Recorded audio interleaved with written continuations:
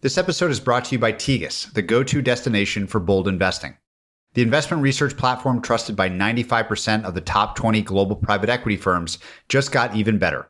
Building on their solid reputation for expert insights, Tigis has expanded to become the first true all-in-one research platform. The new Tigis makes diligence faster, easier, and more convenient than ever before. Your Tigis license gives you access to over 70,000 expert transcripts, more than 4,000 fully drivable financial models, and exclusive data sets like company management checks, industry KPIs, hard-to-find non-GAAP data, and more. Tigis is the fastest way to learn about a public or private company and the most cost-effective way to conduct investment research, now all under one roof. Learn more and get your free trial at tigis.com/Patrick. You may have heard me reference the idea of maniacs on a mission and how much that idea excites me. Well, David Senra is my favorite maniac on one of my favorite missions with his weekly crafting of the Founders podcast. Through studying the lives of legends, he weaves together insights across history to distill ideas that you can use in your work. Founders reveals tried and true tactics, battle-tested by the world's icons, and has David's infectious energy to accompany them. With well over 300 episodes, your heroes are surely in the lineup, and his recent episode on Oprah is particularly great. Founders is a movement that you don't want to miss. It's part of the Colossus Network, and you can find your way to David's great podcast in the show notes. Hello and welcome, everyone. I'm Patrick O'Shaughnessy, and this is Invest Like the Best. This show is an open-ended exploration of markets, ideas, stories, and strategies that will help you better invest both your time and your money. Invest Like the Best is part of the Colossus family of podcasts, and you can access all our podcasts, including edited transcripts, show notes, and other resources to keep learning at joincolossus.com. Patrick O'Shaughnessy is the CEO and founding partner of Positive Sum and the CEO of O'Shaughnessy Asset Management. All opinions expressed by Patrick and podcast guests are solely their own opinions and do not reflect the opinion of Positive Sum or O'Shaughnessy Asset Management. This podcast is for informational purposes only and should not be relied upon as a basis for investment decisions. Clients of Positive Sum or O'Shaughnessy Asset Management may maintain positions in the securities discussed in this podcast. My guests today are Jack Altman and Miles Grimshaw. Jack is the co-founder and CEO of Lattice, an HR software platform. Miles is a general partner at Benchmark, an early investor and board director at Lattice, as well as a former guest on the show. Jack started Lattice in 2015 and has scaled it to a multi-billion-dollar business that already serves over 5,000 organizations. In our discussion, we look at all aspects of building and scaling a software business from both an investor and operator's perspective, which made this particularly fun to do. Please enjoy my conversation with Jack Altman and Miles Grimshaw. I would love to know when and where you guys first met, because this is an experimental format. I've never done a conversation with a very early investor and founder in a company that's grown to this scale that have been together since the beginning. So hearing about how and where you met would actually be quite interesting. It was 2015, I guess. It was, in the middle of YC, which is like frenzy time as a founder, where you're meeting a gajillion investors and all these things. But I actually remember then, and I said this to you, I think even at the time or years later, but I didn't want to say it at the time because it was kind of overly flattering. But I was 26 at the time. You must have been 25. And just talking to him in the depth at that age, and I was young too, but I was like, oh, this is such a young guy. And he's talking at such depth about the business. And I was at a part of my journey where I was just consuming every podcast and blog and whatever. And I was actually very deep on listening to Bill Gurley at the time. And I was like, Miles is going to be a future Bill Gurley. And now here we are at Benchmark. But I remember just even in the midst of this crazy YC thing, Miles at the time was just so much deeper and forward thinking versus just what's the deal, what's the terms, what's the traction. He was really thinking about it in a different way. Why were you interested in business in the first place? Going all the way back, I don't know. But when I first came into tech, I moved out to California in, 2013 to join this e-commerce company called Teespring at the time. And I just got there and I was immediately obsessed. I was a big video gamer as a kid, and it's just like this adult video game. That's always how I've felt about it. Do you have, through all this, and I know you do a lot of investing too, which kind of makes you unique, a set of deeply held beliefs about business, like what makes for good business? If there's one view of mine that has somewhat changed, I think, Miles, you probably share this. I've probably come to more believe than I used to that the market is the dominant variable in the whole equation. There are always moves you can make, and you can take your product from wherever you start to something adjacent. And I think that's like something we've talked about a lot in the context of Lattice because we've made all these moves. But the more time I've spent, the more I just think great markets are a dominant variable in a lot of these equations. And just being in a space where there's good blue ocean, where there's depth to the market, where there's a change in the market, those factors just beat out so many other things. What's a good example of a felt sense of that, whether that's with Lattice or a company you invested in? There's this great Jensen Huang line that he likes $0 billion markets better than $10 billion markets because the market will grow. And then it's a great same thing, but he'd prefer it not be a thing to start. Put like a little bit more flesh on the observation. Lattice is an example that's just easy to speak to for me. There has always been a huge category for HR software. Every company needs some set of some HR tools. And so then it's like Lattice comes onto the scene in 2016. Why is there any right to exist? People have been doing performance Dave Duffield solved this already. Yeah, exactly. It's been done twice, once on-prem, once in the cloud. What are we doing here? We're done. Yeah, we're done. Until AI. Exactly. And then that saved us all. We had this moment in 2016 where there was a $0 billion market, but it was subtle, but it was very real, which was that HR teams wanted to do performance management differently. And just the sentiment of what the best practice was for talent management just changed. And basically, performance reviews, people were so sick of them. By 2012, everybody just stopped doing them. There was just like this revolt against performance reviews. You see all these big companies like Goldman and Adobe, and a bunch were just like, we're not going to do anything. People then realized that that's chaos and doesn't work. And then people were like, oh, there's actually this other way. But it was like a small early group of HR practitioners who were championing this new format, which is what Lattice was built for. And we served that. And there was some luck to it, but it just grew and that became the real default.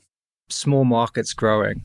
I think about that a lot when investing. And that's actually what I personally thought when we first started partnering was the mid-market was sort of sneaky big and was far less served with software than we might imagine. As everyone had moved to the cloud, obviously from on-prem solutions, you had really good top-down sold software, right? So you had Workday, right? 2004 something company, but it's like for big companies for the function.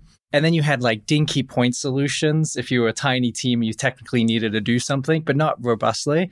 And as you looked at a bunch of these categories, there was not really anything good for 50 to 2,000. Like if you weren't going to be at Workday or NetSuite or whatever, like you didn't really have anything amazing. So I think that you want the small markets that are growing in part because you can't chew off that much as a startup anyway. And so better you chew off all of a small piece, retain the customers, than more of the next piece that unlocks each year. And by the time the market looks big, you've got a lot of it, hopefully.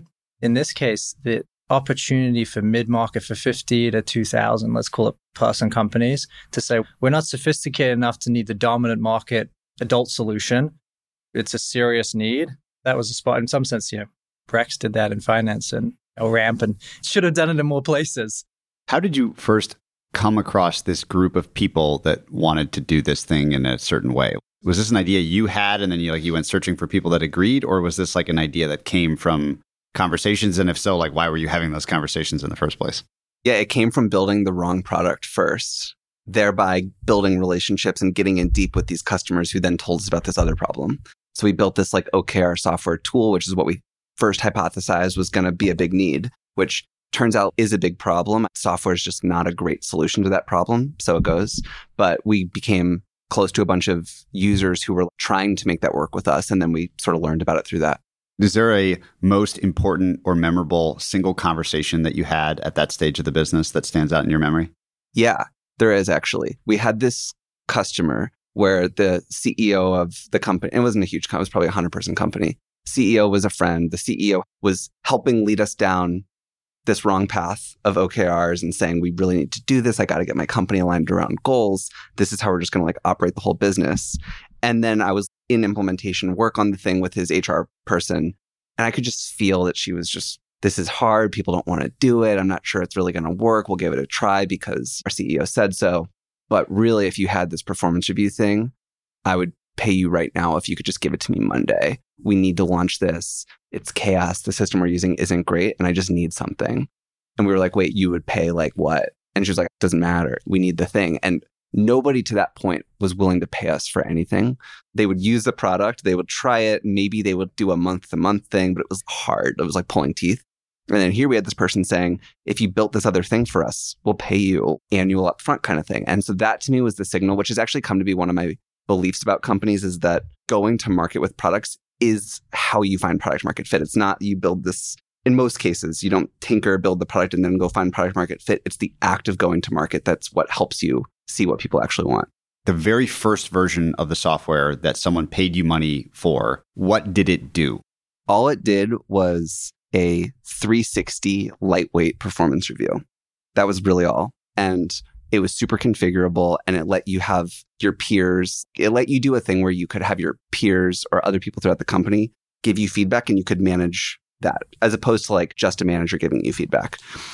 And this was in contrast to these tools where it was really just this hierarchical performance review that was designed to be really heavy, that required being connected to goals and had ratings, and it just had this old structure, versus here we were with this thing that felt closer to just a feedback snapshot where the three of us sitting at this table here could go into the product, set it up, go through the whole thing, and be done in like 10 minutes. That just wasn't possible in the old system. So it was just delight. Kind of worked. It kind of worked.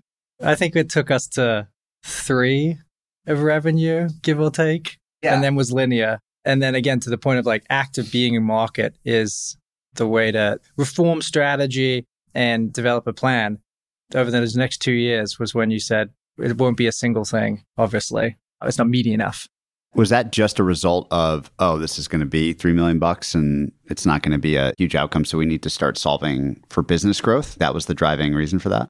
We talked about this a lot early, but one of the things that I found to be the scariest idea of all with starting a company, because starting a company is scary in a lot of ways, but almost more than just outright failing, the idea of getting to a medium situation and then stalling, that to me was scarier almost, where you had something going, but like it wasn't ever going to get you there. And I had this just like a sense. This was partially from customers, although customers were coming in and they were liking us. But like Miles said, it went linear at some point and a few million of ARR, still adding, but the second order was not exciting. It seemed by the market shape, even that product alone, a single product like that for the mid-market, it was too hard to believe that would carry us when you ran the math on it.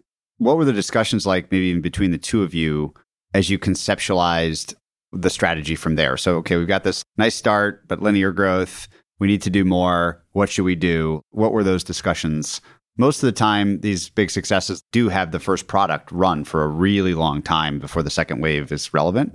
And so it's kind of cool that happened very early for Lattice. So what were the debates like? Like, what were the trade-offs you were considering? My push at the time was, in some sense, what has become a Lattice value, Jack and I share in life in some ways, is like, what's next? And so we were partnered. There's nothing but what's next? Let's figure it out. To try and create clarity there, forcing the trade-off of the question at the time of, are we going to go up market with this thing and we're going to be a product-centric company with this thing? Or are we going to, which was a natural, obvious thing, right? You build this, now bring it to the rest of the market, take it up market. Or are we going to be defined by a customer segment and ask what's next for that customer segment? What else do they need? What else will, oriented in that way, helping companies succeed with employee success? What would be next against that mission? And define ourselves more by a customer segment and then building for them versus a product we have and trying to bring it to the most number of people with that. And we spent probably a good 6-12 months prodding at that. We need to pick and we should pick and make it clear. And one thing I think about strategy is I really don't believe there's any strategy that can't be authentic to a founder's strengths and energy. And I kind of imagine the idea of us going up market and trying to sell performance management alongside Workday. And I was like, I don't think Jack's going to enjoy that. I don't think it actually is his strength. I think his strength is building product and brand and marketing and sort of creating a movement around it. You could see the touches of that. Even at that point, we could talk about the community side of things. But that was the strength. And that was, I think, what you'd tell you really derived energy from. Sort of my strong inclination and encouragement. It seemed counterintuitive. Most people would say, hey, take the thing you got and try and get as much money from it, drive ACVs up as much as possible. And this was to say, no, let's take all our engineers and do the next thing. But the idea that you could build a set of multi-products in the market felt like a hard, but with a great product mind, an open frontier. One thing Miles has said different versions of over time, but even from early days, when we were tiny and this sounded impossible, is he'd be like, if you want the company to really matter, at some point you need to be at 100 million of ARR growing 50%.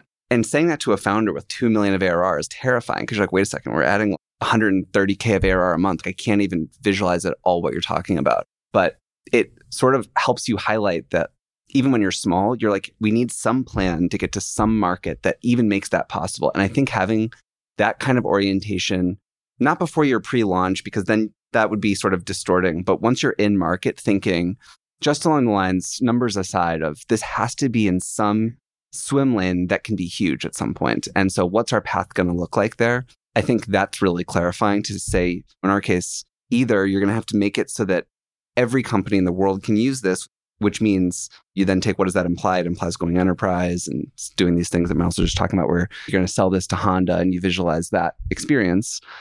Or you're going to need to build way more stuff for a smaller customer segment. And so it was almost an obvious thing early that one or the other had to be true. And then the prod that you just said, we just did it earlier than what's typical. You made the crazy call when it was like 7 engineers. Yeah, we had 7 engineers and we had a couple million of ARR. And we put 5 of the 7 on this second product. And it took us 9 months. How did you decide what the second product would be? Like literally, what were the tactical engagements with that customer segment that made you confident that you should pick this thing versus the second best option or something?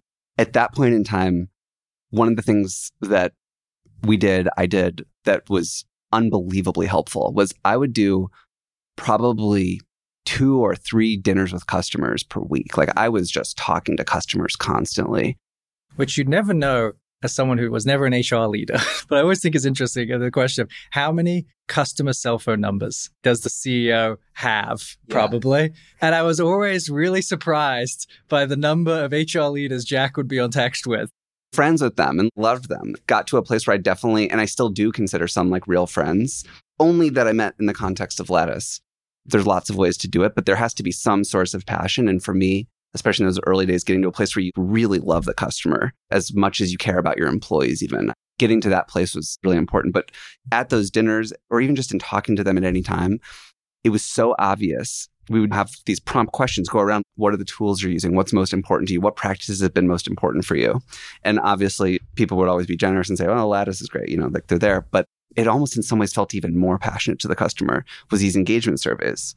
And customers were talking about the fact that they had finally gotten buy-in after all this time to buy these engagement survey products, and that they could now listen to their employees in these detailed ways. And they would run twice a year engagement surveys with 50 questions, and there was some science behind it, but really it was just these surveys. And they described it as though they were like driving a car and they had just wiped all the mud off the windshield. And they're like, I can finally see, I've got these action plans. I can communicate to the rest of my exec team why it's important. I can follow up with employees. I can see where there's smoke and go look for the fire. And they were just raving about just the ability to do that. You open up what's in that product and you're like, well, it's not that complicated of a product. And maybe more importantly, it's the exact same buyer as Lattice's current performance management product. And they're even coming to it from the same spirit, which is this employee-centric mindset. And so we were like, well, this is going to be an easy go-to-market if we can do it. It's not that hard of a product to build. People are raving. Let's go. How do you both think about the frequency of use as an important metric for a product? Because in these 2 examples, one's once a year, one's twice a year. The frequency of use seems kind of low. Normally, I would say you want really high frequency of use and engagement with a software product. But the database it's creating is certainly valuable and it gets more valuable over time. Is that a variable that you think matters in general, or is it just depends on the company? We had so many internal debates about this because, like you said, these products are designed to be used quarterly at maximum. We did build some products on top, some smaller products that had daily or weekly use, things like feedback and one-on-ones and whatever else. But like you said, this is not something that for the most part people are using all the time. And so we had different theses in the company of some people saying the more people use it, the better it's going to be. And others saying, really, it doesn't matter as long as the customer sort of expresses that they're content, that should be all that matters. What we ended up doing over time was building these customer health scores, which were started as just a hypothesis where we would say, here's the usage. We think it's going to lead to healthy ABC health scores. And then we would refine it quarter by quarter as we saw the retention come back. We've now gotten to a point where our predictability on like an A health score by usage and a D or an F is extremely predictive. And it's not just more usage is better, but it is certain kinds of usage are better. So in fact, some of our F health score customers are using it constantly. And they're just using it. If you open it up, it turns out that they're using it in weird ways or using it wrong. But so this sort of process of creating a customer health score based on usage and refining it quarter after quarter has been super important to us to understanding retention. How do you prevent the tail wagging the dog so that you start optimizing this customer health score instead of customer needs? For me, I'm a big believer in the dog and the tail matter equally in some ways. And you actually want to hold that tension where you've got some sort of top-down, longer-term vision that you're driving towards. And then there's the reality of what's in market right now and what the people on your front lines in the company are saying, but customers are demanding this from us. And so that creates a strong voice of the customer based on what you have in the market today. And then you have this strategic direction. And that combo and tension, I think, is actually really healthy. I think about it more from all things being equal, more frequent, better. But not all things are ever equal. And so what should be the nature of adoption for success with the problem it's solving? That's what we should make sure is successful. And some products aren't as frequent. If we tried to push everyone to do performance reviews weekly, like probably hate us. My partner Sarah's prodded my awareness more so of this. I have probably like 5,000 notifications on my phone. I ignore red dots. They don't mean anything to me. It's as if they don't exist, which my wife laughs at me for. And so I don't notice sort of many push notifications from apps. But my partner Sarah's like made me more aware of thirsty apps where they're using the push to like try and drive a DAU metric that they probably are using for a fundraise at some point in time. I'm sure we've all gotten that Snap notification not long before the end of a quarter and wondered that question. I think a team should say, what's success really look like for our products? We've talked a lot about that being at least biannual kind of performance reviews. And then you still need to be sticky. You need to be the best choice for it all. You need to be sticky. And so what was crazy, that sort of as background context to this at the time when Lattice got started, there were two companies that really did performance reviews and engagement way bigger than we were in either of them singularly. With Reflective, which by the time we'd only raised 15 million, they'd raised 100 million. I think ultimately sold for like $7-10 million or something. And then CultureAmp really created the engagement survey category. But again, to this, pick the customer segment and be really product, have the strategy of building out many products and making that a more cohesive and more interesting and compelling experience for the buyer. We were the first to actually just build both from scratch on our architecture. Others acquired in to start cobbling together.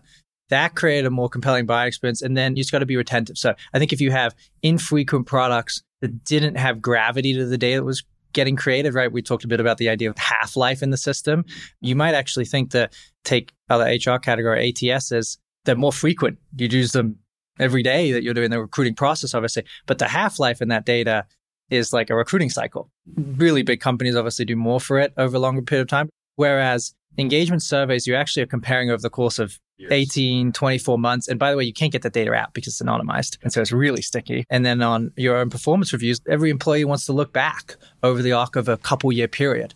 And so if you ever were to try and move, you've got actual data migration problems. Whereas usually with some other categories, they could be more frequent, but the data half-life is so short that if you want to go spin up the other system, you can spin it up. And in 3 months, all your data will be there, even if you never copied any of it over. And so I really think about it being what should we be and the sort of genes of long-term stickiness. Do we ever say what should we do next on the basis of frequency? Because obviously we have many products now.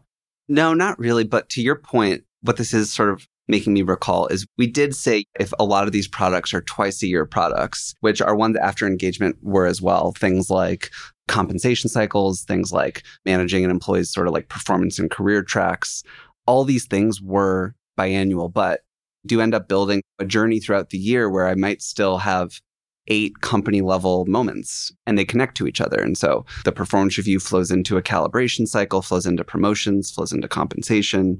You run an engagement to see how people are feeling. And so you do end up building like a tapestry of end employee's journey. To Miles's point about genes, we were thinking, what does this sort of stack need most next? And what does our customer using this current stack want from us most next? And then given that constraint, we would then think about the usage. And now we're launching the everyday tool in many ways, the HRIS. We're going to launch this big thing on September 19th. There's a couple of threads I want to pull on in these early days. I just love these like early DNA setting decisions and strategies, et cetera. There's 2 that I don't want to lose track of. The first is community. which Miles said is a natural inclination or an energy giving aspect for you, Jack.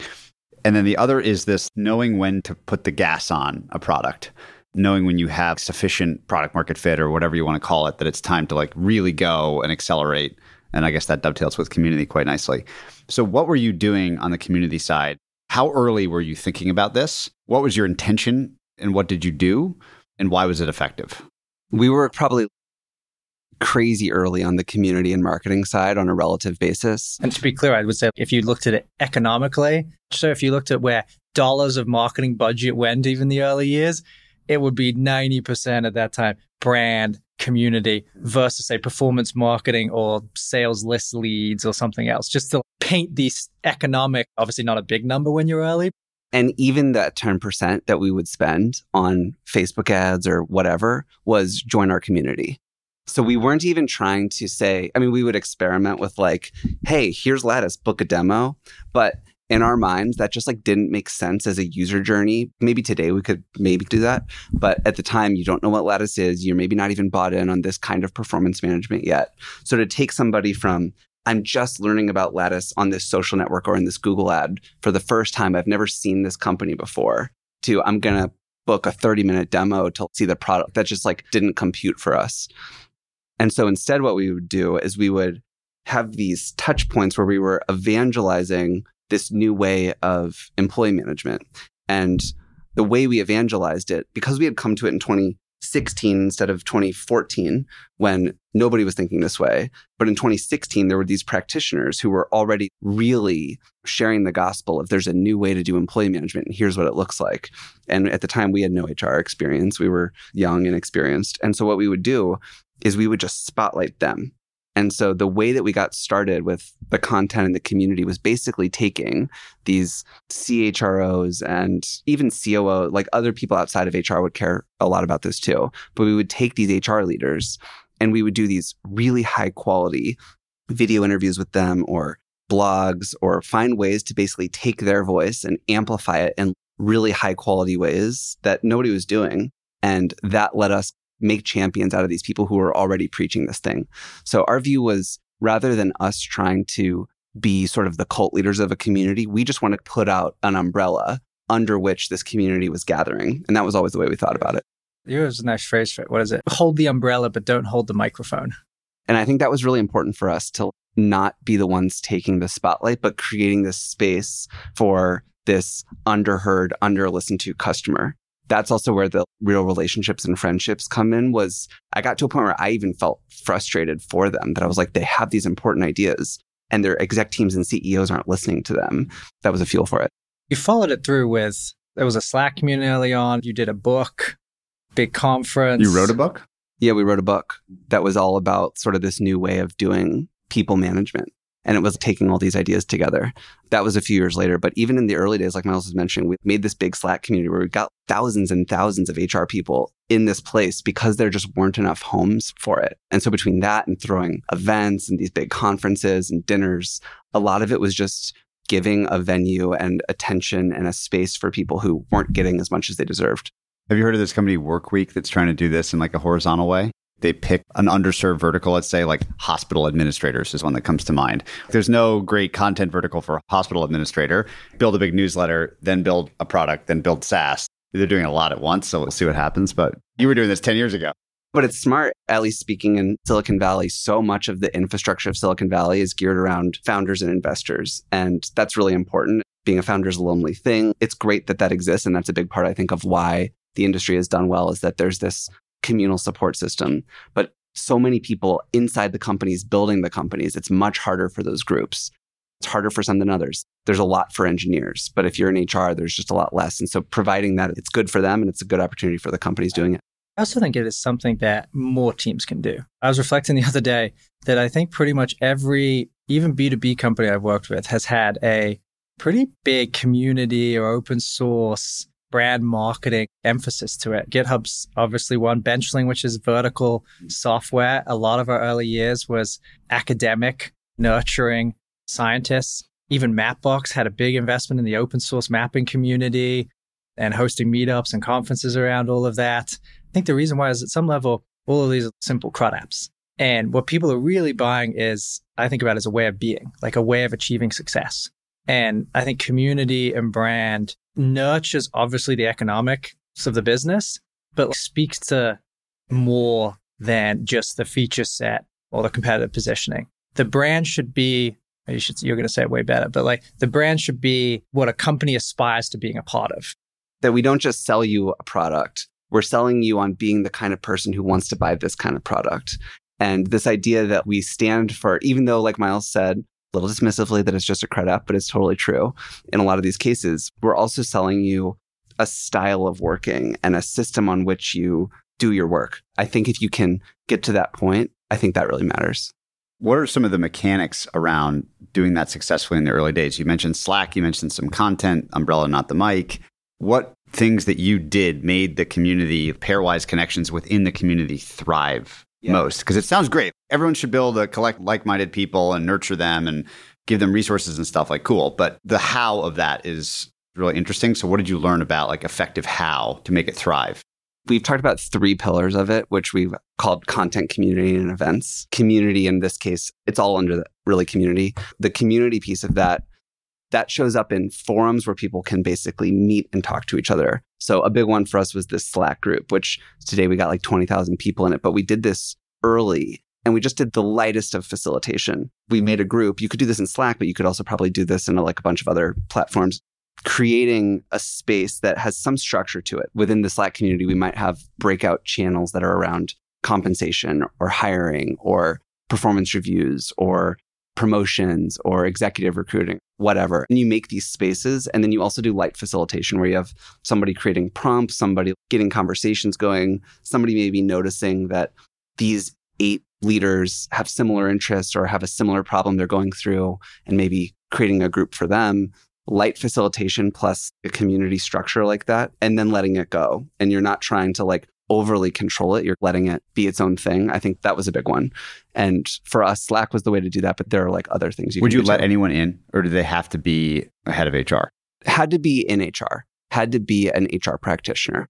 So alongside this community function and this relationship that you're building, I think about conversations years ago now with Chetan about how to let a great customer segment pull product out of you, and that the key was not to prematurely start selling at all costs once you felt like you had something, but let that great customer that you have a text level relationship with keep pulling until there was nothing left before you scaled.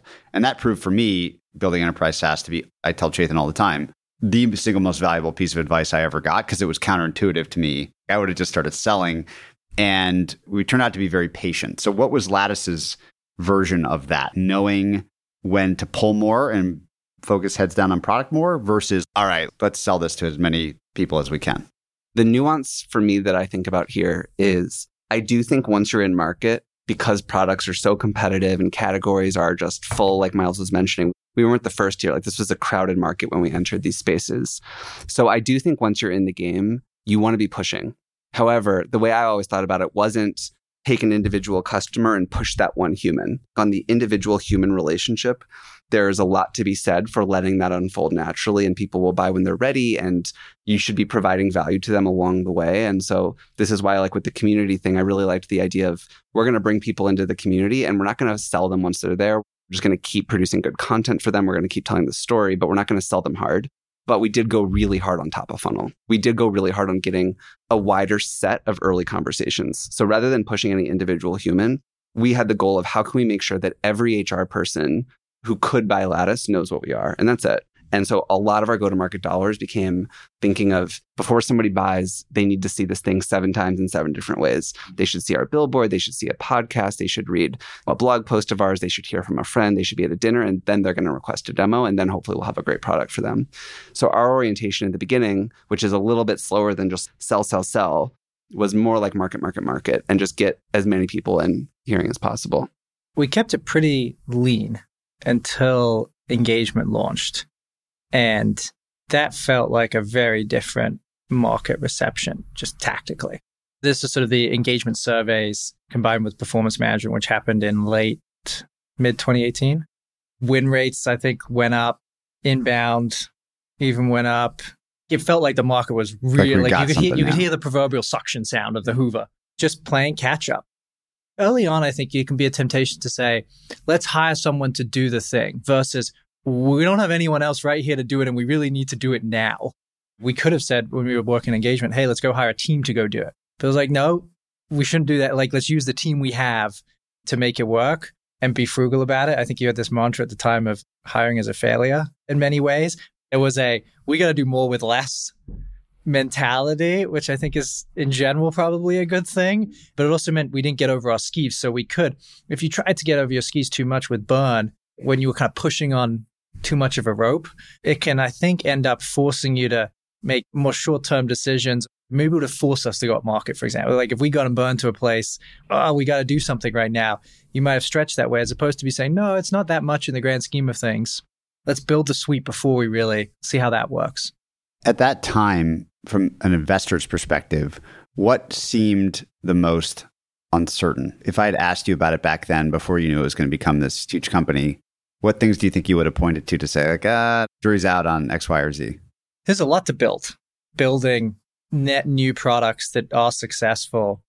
It's a wonderful act, but a painful act. It's a lot of type 2 fun.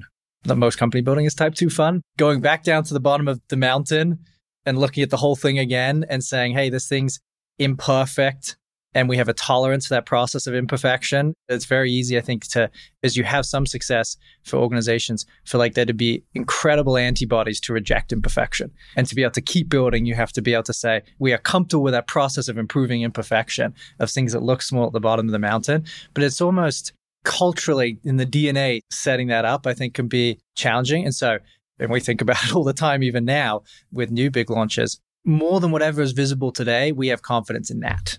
The other I thought about was just, it's one thing to say everyone wants it all and we'll buy from one person. There's all the economic rationale why having one vendor with one set of interconnected products is great. But a lot of software over the 2015 to 2020, 2010 to 2020 period had gone to best in breed, single function. And we were saying no for a segment, the combined suite. When was the last time you heard the word suite in software? We talk about it all the time. We'd say, we're building a suite. And I probably even shouldn't say it on a podcast because it was such heretical in the Valley to talk about building a suite. They were like, we can't use the word suite, but I can't say like success suite. You know, what's the next thing in the suite?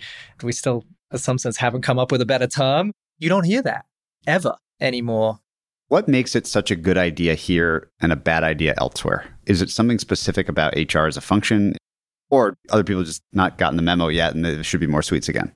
I think there are more companies should be suites than there are. There obviously exist a bunch, but my view is basically that a lot of the dynamics of software building in general lead to a conclusion, or it sort of must be the case, I think, in the long term, that the biggest, most winning companies will offer many things to their customers. And it used to be really hard to build software, and it's now fast and easy.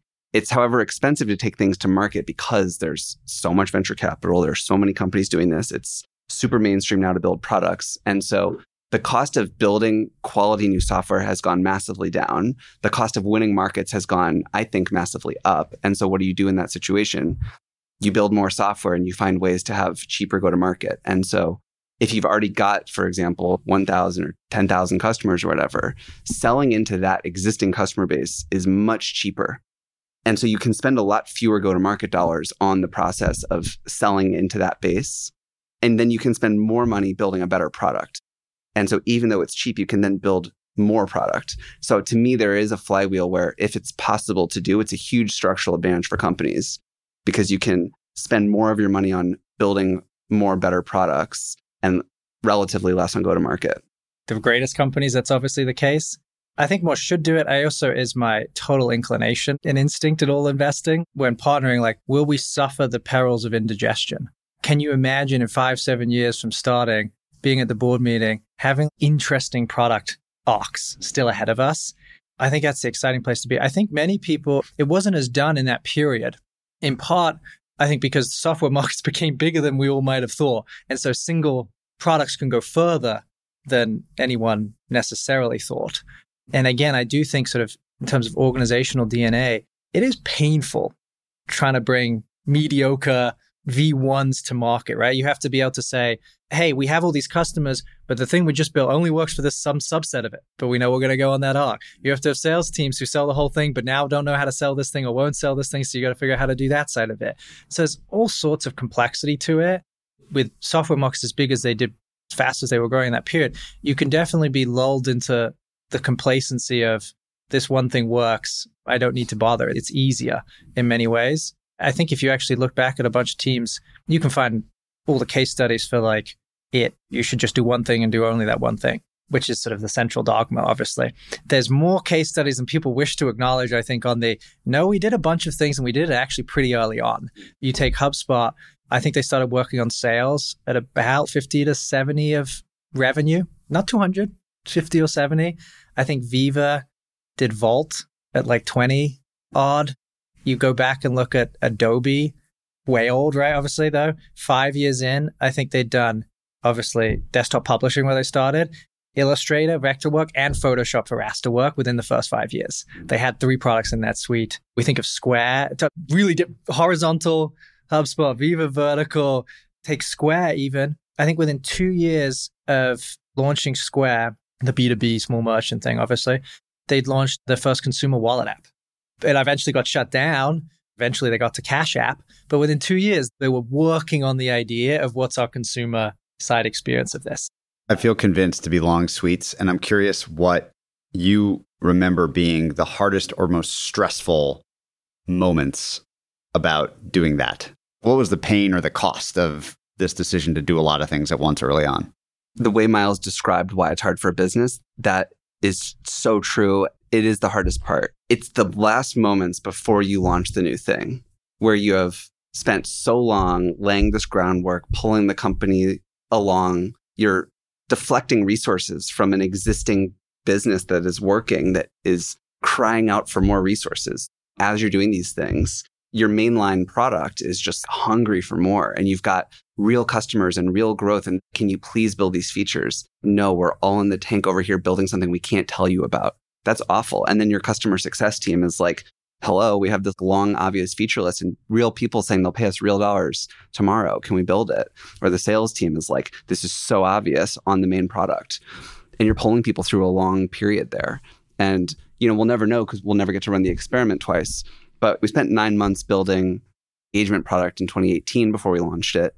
And that year, our growth was linear. You'll never know if we had spent, instead of putting 5 of our 7 engineers on this thing no one was working on, if we had all 7 working on the core product, would we have grown faster? Like, you'd think so. You'll never quite know. It gets much harder as time goes on. The bigger the company gets, the more dissociation you have from the people who are thinking in mature ways and the scrappiness and immaturity that is inherent to a new product. Now today for Lattice, it's 600 people. We just got through this big launch of this HRIS product. We spent over a year and half of our engineering, product, and design team resources on this thing. And that's like a painful thing to go through where you've got this mature company in a hard market and you're spending all of that energy on this thing that doesn't exist yet. And you're sort of holding this tension of this future story out for the company where they're all like, let's hope. And so the bigger you get, the more people you're bringing along, the more people you have who have less experience with like what an early stage startup looks like. And so basically it's harder and harder and harder the longer you go before the rubber band sort of snaps and catches up with whatever post you were holding. Those last moments are just tough. There's one thing that if other teams went that way, there can be a temptation to have a very shotgun strategy to it, to try 5 things at once. Instead of early on having put 5 engineers on the new thing of 7, now we're putting 50% of EPD on the next thing. There could be a temptation to say, okay, so 50% on one thing, let's do 10% on 5 things with our 50% bucket. And I think it was right, and I think it is right to sort of sequence intentionally with expectations of success and desire for success versus, hey, let's try 5 things and see what works. We sort of sequencing rifle shots is certainly more of the experience I've had with most teams. I was actually looking at an old Netflix interview when a Blockbuster came and attacked them, and Reed was like, we did a social network and you could buy secondhand DVDs from us. And they were like, we did 4 things and we felt really good about ourselves. I've actually had a few experiences where teams have done a few things at once. I don't know any of them have ever really worked out. Netflix shut all 4 things down. But you feel good because you're trying, you're doing many bets, but optionality actually can be the antithesis to the needed intensity and conviction and expectations to make it successful. This also reminds me of what I think is one of the nuanced sort of challenges of being a board member or an investor to this type of company. Miles will, in the same conversation, flip between pushing on what's the current quarter and like where are we with the current products and where's the business, but also like what's next and are you investing enough in this new product? And those are at odds. I think that is one of the nuances. Those two things are at odds, but both have to happen. Like you can't pick. You can have a mentality of, oh, if only, when X. I've experienced that where you're like, we're just going to launch this next thing and then it'll, then we can grow again or then we can close some more revenue. My view is always, you're way stronger if you're bricklaying. It should work. Today should be good enough. It might not be perfect. It might not be the very best. We should be able to be better because we're doing this. Today should work. And simultaneously, the new thing that you're working on can't hide in the organization. And so when I've done these multi-product journeys with teams, I think about 2 things. One, like how much of the CEO's time is on it? If the CEO isn't on it or founder isn't on it, they're not going to work. In part because I said to someone once, if it's not worth your time, why is it worth the company's time? It's either important or it's not important. If it's important, you should be spending time on it, especially because of this organizational challenge, right? The antibodies that exist, the cross-functional nature of it all existing, the risk-taking that is required to do it. And I also sort of pushed on, if there isn't some board metric, I doubt there's like the internal metrics. And sometimes you can be like, we're not measuring that yet because it's new and nascent. It's like, it's okay. It can be 10 users. But if like there isn't a board metric, then it's not important to the board and leadership. Don't make it just for the board meeting, obviously. Like it should be the outcome of what's happening internally. But if we can't see it at the top, in that as in the board level, at the summary level, probably not getting enough sunshine deeper inside the organization. When did you two most disagree in the company's history? I feel like we're constantly disagreeing on small things and resolving them. I don't know if we've had like a big lingering one was. We have this style of relationship. I've seen Miles do this with other founders too, where we don't leave it open. We're not the type, or our relationship is not the type where we would disagree on something important. It almost sounds too personal to say it this way, but I don't think we would go to bed with that kind of disagreement open. Like we would probably be arguing at 11 at night, more likely. A former colleague used to say, life advice, don't go to bed angry. And I don't think we would. That's not that we don't meaningfully disagree on substantive issues, but I can't imagine a situation where we would not be working hard to convince the other one and both trying to be very open-minded to the other one's perspective, which, by the way, is also, I think, a really important thing in like a co-founder relationship. You can't do this with an entire board, but certainly for Miles, he led our seed and then he joined our board when he led our A. So it's like a long, deep relationship where he is extremely close to me in the company. A lot goes into that. But I think that type of relationship where just like you shouldn't go to bed angry, leaving something open with a co-founder, I think if the CEO and the board member who is closest to the company are really on different pages and they can't work through that, then I would, there's going to be a relationship thing that is worth investing in. We can disagree, but like can't enduringly disagree, because I really believe that my role, the role of any board member, is to really help the founder make the best decisions. It's their decision. And if it's their decision, like that's the best decision. People talk about being founder friendly, and I've really never liked that term. It feels apathetic. And I think if you have a founder friendly mentality, you're sort of scared of that, of disagreement. Jack and I would sometimes say to each other, do you want me to be supportive or honest? Sometimes you do just want the support.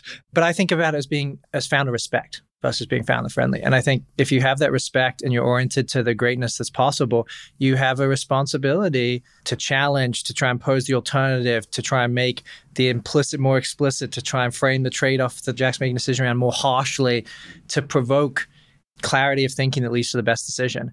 If we wanted, the only time we did disagree, and that was like disagree and commit, I really think about was probably the Series B. Go out to raise the Series B. Summer of 2018. So this was $3 million of ARR, and we're partway through the build of engagement surveys, and growth is linear. 40 employees, let's say. And my view is the burden of proof for who we are in the market we're in is really high. And we haven't met the burden of proof to have a great fundraise. And we have a theory, which is a suite, connected products, that will be stronger. And let's get to it. Let's just do it. And so let's not do it now. Let's wait next 9 months and go do that. And you were like, no, I think we should do it now. And there's some people who are excited. we disagreed in commit. You could have said, I don't think it's good. Try and not introduce to certain people. I was like, no, okay, great. We're doing it. Let's make the best possible deck. Let's really push the way in which we can frame the story. You were right that it was not Series B fundable at the moment. Empirically, it turned out to be true. But I'm also really grateful that that happened because we learned so much, both about ourselves, how the market was going to think about us. I learned a lot about fundraising. But that moment when we couldn't raise, that led us to this internal period that summer that we internally branded wartime. We ended up becoming so strong as a result of that, where we said, you know what, this company might not be something that VCs want to fund, but we have so much confidence that we can build something big. So we need to set ourselves up that in case we can't fundraise ever, we can go from a company that was on the VC train to a company that's just going to self-fund. And that's just what it's going to need to be. And we did end up 6 months later, still a really tough raise. We got one firm interested basically for our Series B. We did get it done though. But that sort of DNA that we rebuilt for ourselves, that was huge culturally. What did you learn about investors and fundraising in that period? I learned there that they have a job to do and they have a set of responsibilities that are nothing to do with helping a founder who they're not yet invested in. And that's okay. That's normal. That's how capitalism works. That's like why the market is good. Before I buy some toothpaste, I've got no sort of obligation to Colgate, whatever. Like that's just like how the world works.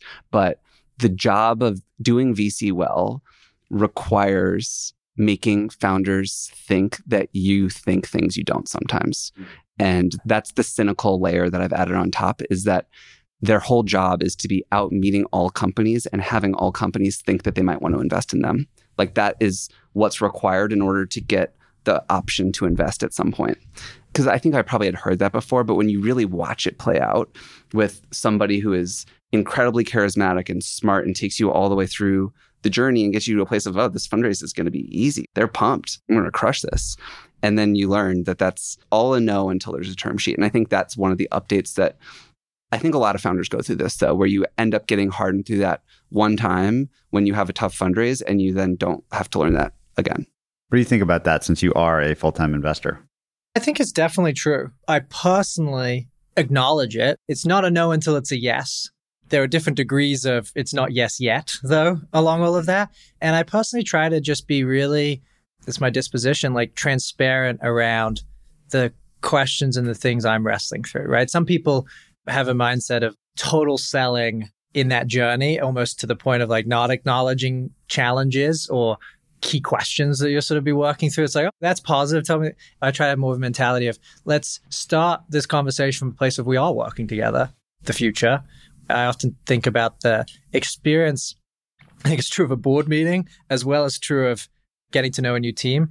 It should feel more like planning an adventure than getting a colonoscopy. It should feel like planning an adventure, by the way, if you're going out in the backcountry and there's inclement weather, like there's some serious topics you need to talk about. You don't just head off, take inventory. What can we do? What can we do? Planning. Like there's important work to be done in planning an adventure. It's exciting and it's forward looking and you're planning to do it together versus like, hey, let me try and give you the diagnosis and a painful examination kind of thing. And so I kind of try to take that mindset. And so even if it is a no, a founder walks away feeling like, you know, they had a really great discussion, maybe got some more clarity on their own.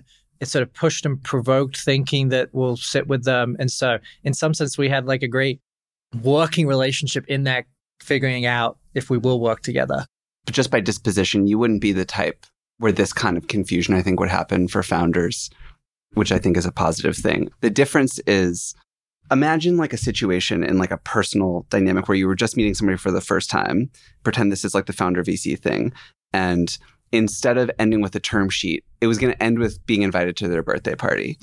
There are dynamics where in a regular human relationship, the signals you'd be getting in some of these founder VC dances, you'd be like, if I don't get invited to this birthday party, I will lose all my confidence in what human relations are about because every signal has been positive. They're telling me I'm great. They want to spend time together. They can see the future of this friendship. You'd be shocked if you didn't get invited to the birthday party.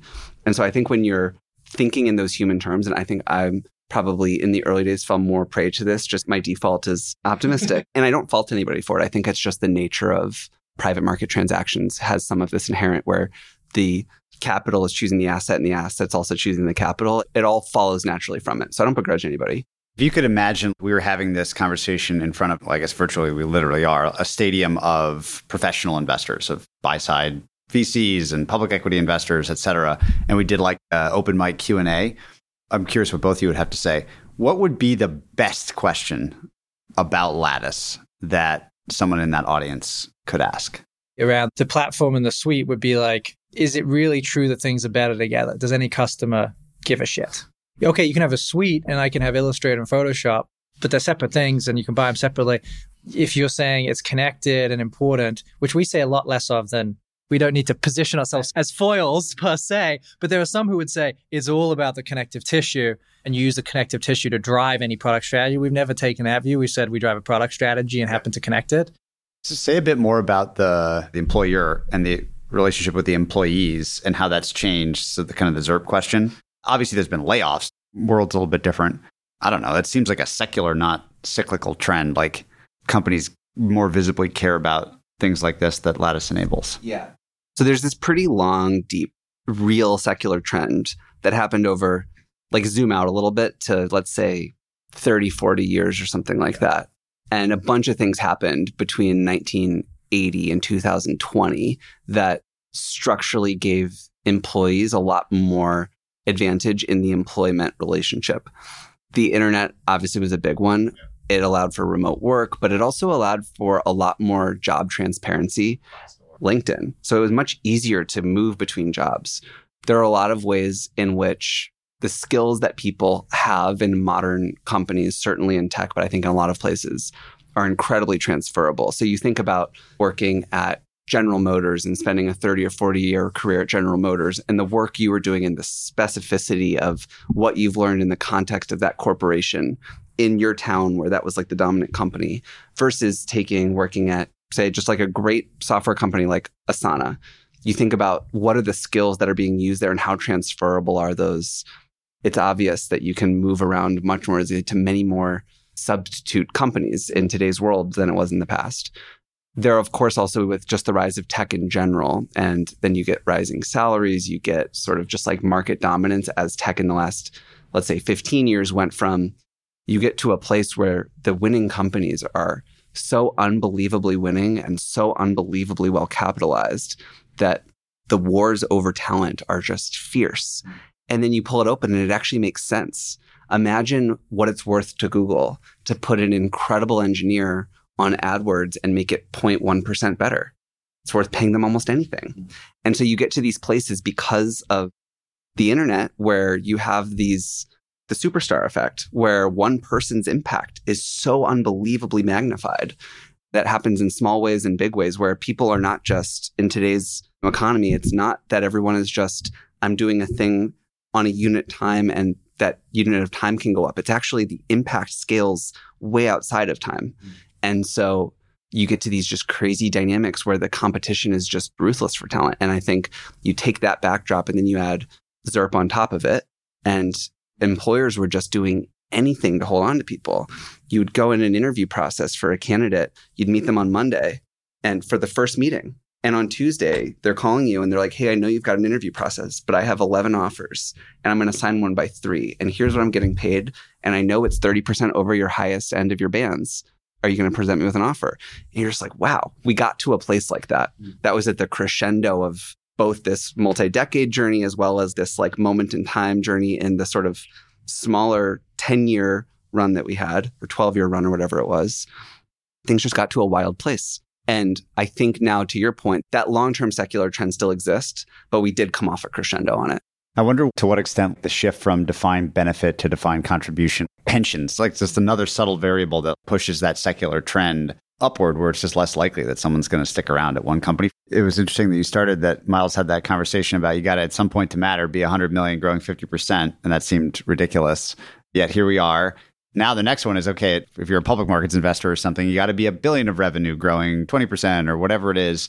And I want to hear about your margins and your free cash flow. And as you face down that next, it always seems like such a crazy high rate of growth or something, but companies do it and you've done it so far. What do you think about going from where you are now to really like big public equity type status numbers and thinking about margins, what it feels like to think about margins versus product, the balance between a great financial product really for investors and great products for your customers. There's the product, there's the team, there's the sort of management of the company. But Miles, I'd be curious to hear you speak a little bit to the genetics piece, because company, product, and just like market genetics is something that I think Miles has pushed on for a long time. As on some level, you're going to set up an initial condition set, and that's going to define a lot around it. You're going to work within that. And I think even for us now, with this HRIS push, what I'm thinking about, what I know Miles has been thinking about, is what is the setup you're going to need to believe a story where at $1 billion, you can add 200 a year. And to me, I think so much of that is putting in place today the product, market, customer segment genetics that are going to make that possible. But I'd be curious for you what you think about from here to $1 billion. At some level, just because you needed something now, you might say you should have started with that. And so that's where like HRIS, I think, gets to, which is like the core system of record for employee data for the mid-market. I think it would have been actually pretty hard to start there and displace it versus having a set of products that connected to that, make it much better. But to that next arc, having that central system of record that has best-in-class products on top of it and interconnected with the fabric of all the other tools you might want to use on your journey. I think about that 50 to 2,000 person company. Many companies stay there forever, and it's a pretty long journey, even for really exceptional ones in the grand scheme of things. And there's a bunch of Lego blocks that you'll add in over time. You might start with just one thing and we can get you on that, and then you'll build up. And then if you graduate off at 2,000 to 5,000, you'll start turning off Lego blocks. That's how I would hope that the product is working for customers, and therefore the sort of business implications of that. I would say we raised a bunch of money, like many did, in 2021 and 2022. And at some level, you could run the company today more lapsadaisically than we aspire to right now, because it doesn't really matter. I guess if we go out in the next 2 years, people might see today's, financials, but you could be more loose about that. And I think we've tried setting up as best as possible that rigor. And so comparables today, we really talk about it not being burn, but investment. We look at the performance absent, accounting for obviously, but also like independent of the investment in the new initiative. And like that should be getting operating leverage in it. We acknowledge that we're in a competitive, not totally new greenfield market. And so things like G&A performance and sales and marketing performance has to be good.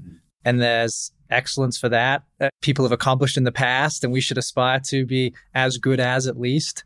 Maybe NVIDIA is proving to be the only exception here, kind of at the moment of just radically defying the odds and defining in a crazy era. But a lot of companies, it's important to have as much excellent rigor day to day along the way. And the financial performance comes out of being the very best of that. And I think that's at least the mindset. That is a critical stakeholder and constituent, and you don't suddenly turn that mentality on. We've pushed to go on the journey of that mentality.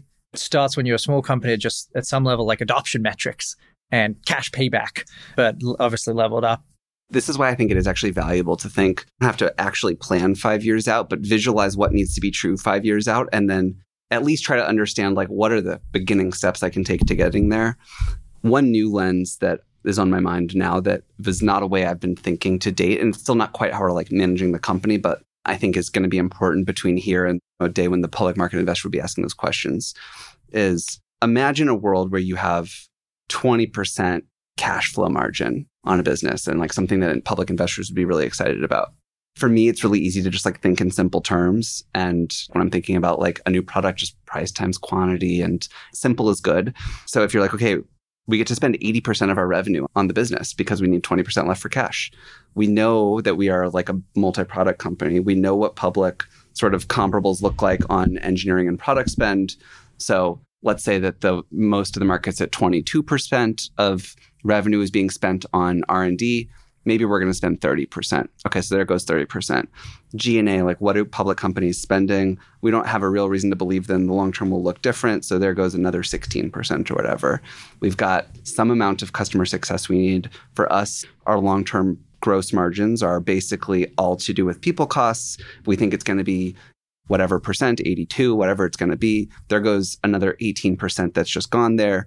We know that we market and sell in these kind of ways, but we only have 26% left or whatever the number is. And it all has to happen in that. And then when you start to think in those terms, and then you look at where you are today, and you start to think about things like, geez, what does our net dollar retention need to be for this all to have a chance of working? What's our CAC payback period going to need to look like for this to make any sense? What ACVs do we need to have implied? What are we going to need to do on all of these different functions? From there, you can start to say, gosh, what we have today is structurally not set up yet for that to be a believable story. So we're going to need to do different things. We might need to open offices in a different location because this cost structure is never going to make any sense because I know we're going to need 400 engineers by this date and there's no way the growth is going to get there. Or we need our cost of acquisition to look like this. And you say, well, we know that selling a net new customer costs this much today versus a current customer costs this much today. Maybe I can believe a story that we improve either by 20% or 40%, but I can't believe improving it by 200%. So I got to sell more to current customers. Oh, geez, I got to sell more new products to current customers because it's cheaper. And you can walk through those exercises from that. And that can start to paint a picture for, I'm not going to have just a fantasy about 20% cash flow margin. I need to have actual tangible ways that I can see that coming to fruition. So I think that is one method, I think, where the framework can at least help you see where something is structurally broken and it's a multi-year journey to fix it. And I got to start now. What do you want Lattice to ultimately be? I think for Lattice to reach its full potential, what it'll look like is still grounded in the original insight, which is that what companies need is a modern set of tools that help them do HR processes that put employees first and sort of honor the fact that employees are the most important asset that the company has. And treating talent, the same way that Salesforce treats the quality and clarity of insight that you get from the whole pipeline, or what you get in finance with the finance suites where you can track things with incredibly meticulous detail. I think in the HR realm, that has not been possible in the past, where you don't have good connection points between the whole journey from their first interview to the way they got onboarded to, did that interview make sense? How are they performing now? Which managers are being effective? What happens when I change compensation in these different ways? I think there's a depth of insight that is possible with HR where you can elevate the employee sort of dynamic for a company from one where you're just employing people to one where you're incredibly strategic about all these details because all that information exists. It's all knowable. In some sense, it's harder to get and to massage than sales data or finance data, but it's all there. And I think it starts with this very human lens, but it requires building a huge amount of product in the long term because you need to connect all of these things. And so my hope for Lattice is that we end up with a suite that treats employees with that level of respect for how valuable they are and is warm, not cold, and is sort of human, not process oriented. And so to me, I think that is what we need to build towards, but it still is full suite build because you want to own as much of that employee journey in life as possible. Kind of a similar question, because obviously if it comes with everything he just said, it will have turned out to be a great investment in all likelihood for you. When you're assessing something like this early on, you led the seed and the A. What are you thinking about? How do you triangulate on some of this kind of stuff that's relevant now at a big size, thinking about a much bigger size when it's nothing? Is it just the founding team? Is it the market now, in your opinion, has become much more important? What does it feel like early on to be sussing this sort of thing out? It's easy to say it was great and fun now that it's worked, but before it worked, what was that like?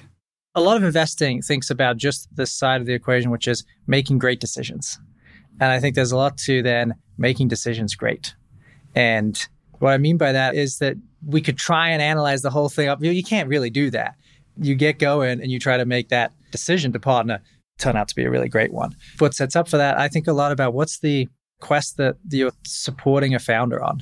Will we get to face the perils of indigestion? Is there an arc that seems sort of crazy, seems far out to be talking about, but there'll be a lot to build. There'll be a lot to serve in the market. Do I think that the business can have, I use this word, great genes? Do I think we can have sticky customers? We can have decent market share. There's high willingness to spend in the category. All margins aren't competed away. Sort of the genes that will set up to, you can imagine having a public company. Take a bunch of HR. There's a bunch of HR public companies.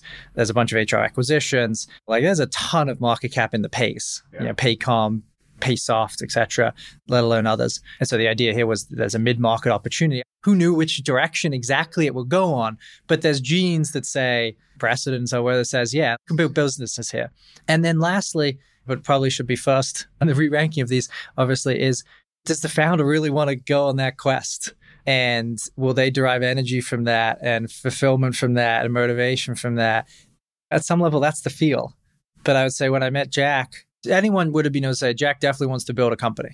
I don't think that's enough. I think there's got to be some authenticity. And having Jack building an HR company seemed counterintuitive in many ways. Like, what does this guy know about HR? Why does he care about HR? But when he spoke of it at that point, just sort of OKRs, but we spoke more generally, he was really reflective on his time at Teespring on sort of like employee success, development, goal setting, alignment in a way that wasn't, hey, I need a company. Okay, let me do this thing. But was really, Lattice's mission is like make work meaningful. And it wasn't encapsulated in those words then, but you felt that there was real interest and authenticity to that pursuit. And could also tell at that point that, which you can tell today, I think to go into that market and just be, especially the mid-market and try and create when it was already competitive, but you got to be the sort of person that others will gravitate to and that can do a lot with not a ton. I think Jack, to the point of how many customers you have relationships with, had that spirit. You could have said, go get a pavement pounding salesperson. I think some of our competitors were kind of that. Great, you got to 50 million of revenue. You're going to have to go on that product arc. Could have got some airy intellectual engineer who was going to perfectly try and measure performance off Jira tickets, and it would be too cerebral and not what anyone really actually was going to buy. But the intersection of reflective and authentically curious about it, combined with product chops, combined with like that scrappiness and energy, was in some sense, I think, a lot about like rare combinations of qualities coming together to go attack a market. I have three words that come to mind for whatever reason. I'll give all three to you and you can reply however you want. If you think about Lattice's history at this point, the thing that you are most embarrassed about, the most proud of, and the most excited for, what comes to mind? There are a ton of just regular, ongoing, daily wins and embarrassment. But I would say if I many years after the fact, think about the real critical parts of the story, I think the thing I'm most proud of is that we've been willing to not quite bet at all, but bet a lot more than usual on the next product. And Miles pointed out one of our company values of what's next. I think we've been really willing to, in the face of things going pretty well on what's happening with the core business, to divert resources to keep pushing because we know that there are higher peaks. And that's been hard a lot of times. A lot of it's been obvious in hindsight, not foresight. So I'm proud of the company for doing that over and over. To that point, I think the thing I'm maybe, I don't know if embarrassed is the right word, but maybe, or regret or something in this flavor of word. We knew, I think, that this product that we just launched, the HRIS, we knew this was important a long time ago.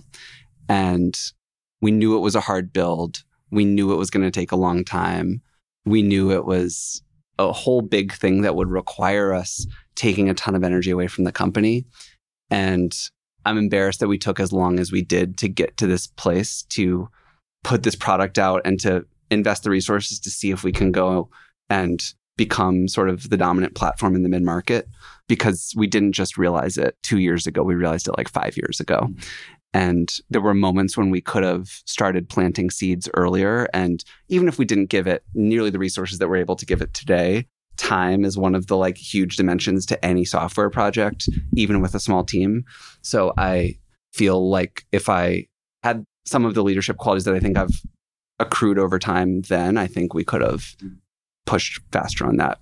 But that also brings me to the last one, which this is the thing I'm the most excited about, is this new setup that we have as a company where we're not just providing our customers with applications around people management, but we are really giving them a full HR platform where they can do so much more. This can be their sort of system of record for employees, and we can give them this thing that I think people have wanted to see exist for a really long time, where there's been companies like Workday that are fantastic upmarket, and for real enterprises, give them an incredible depth of functionality.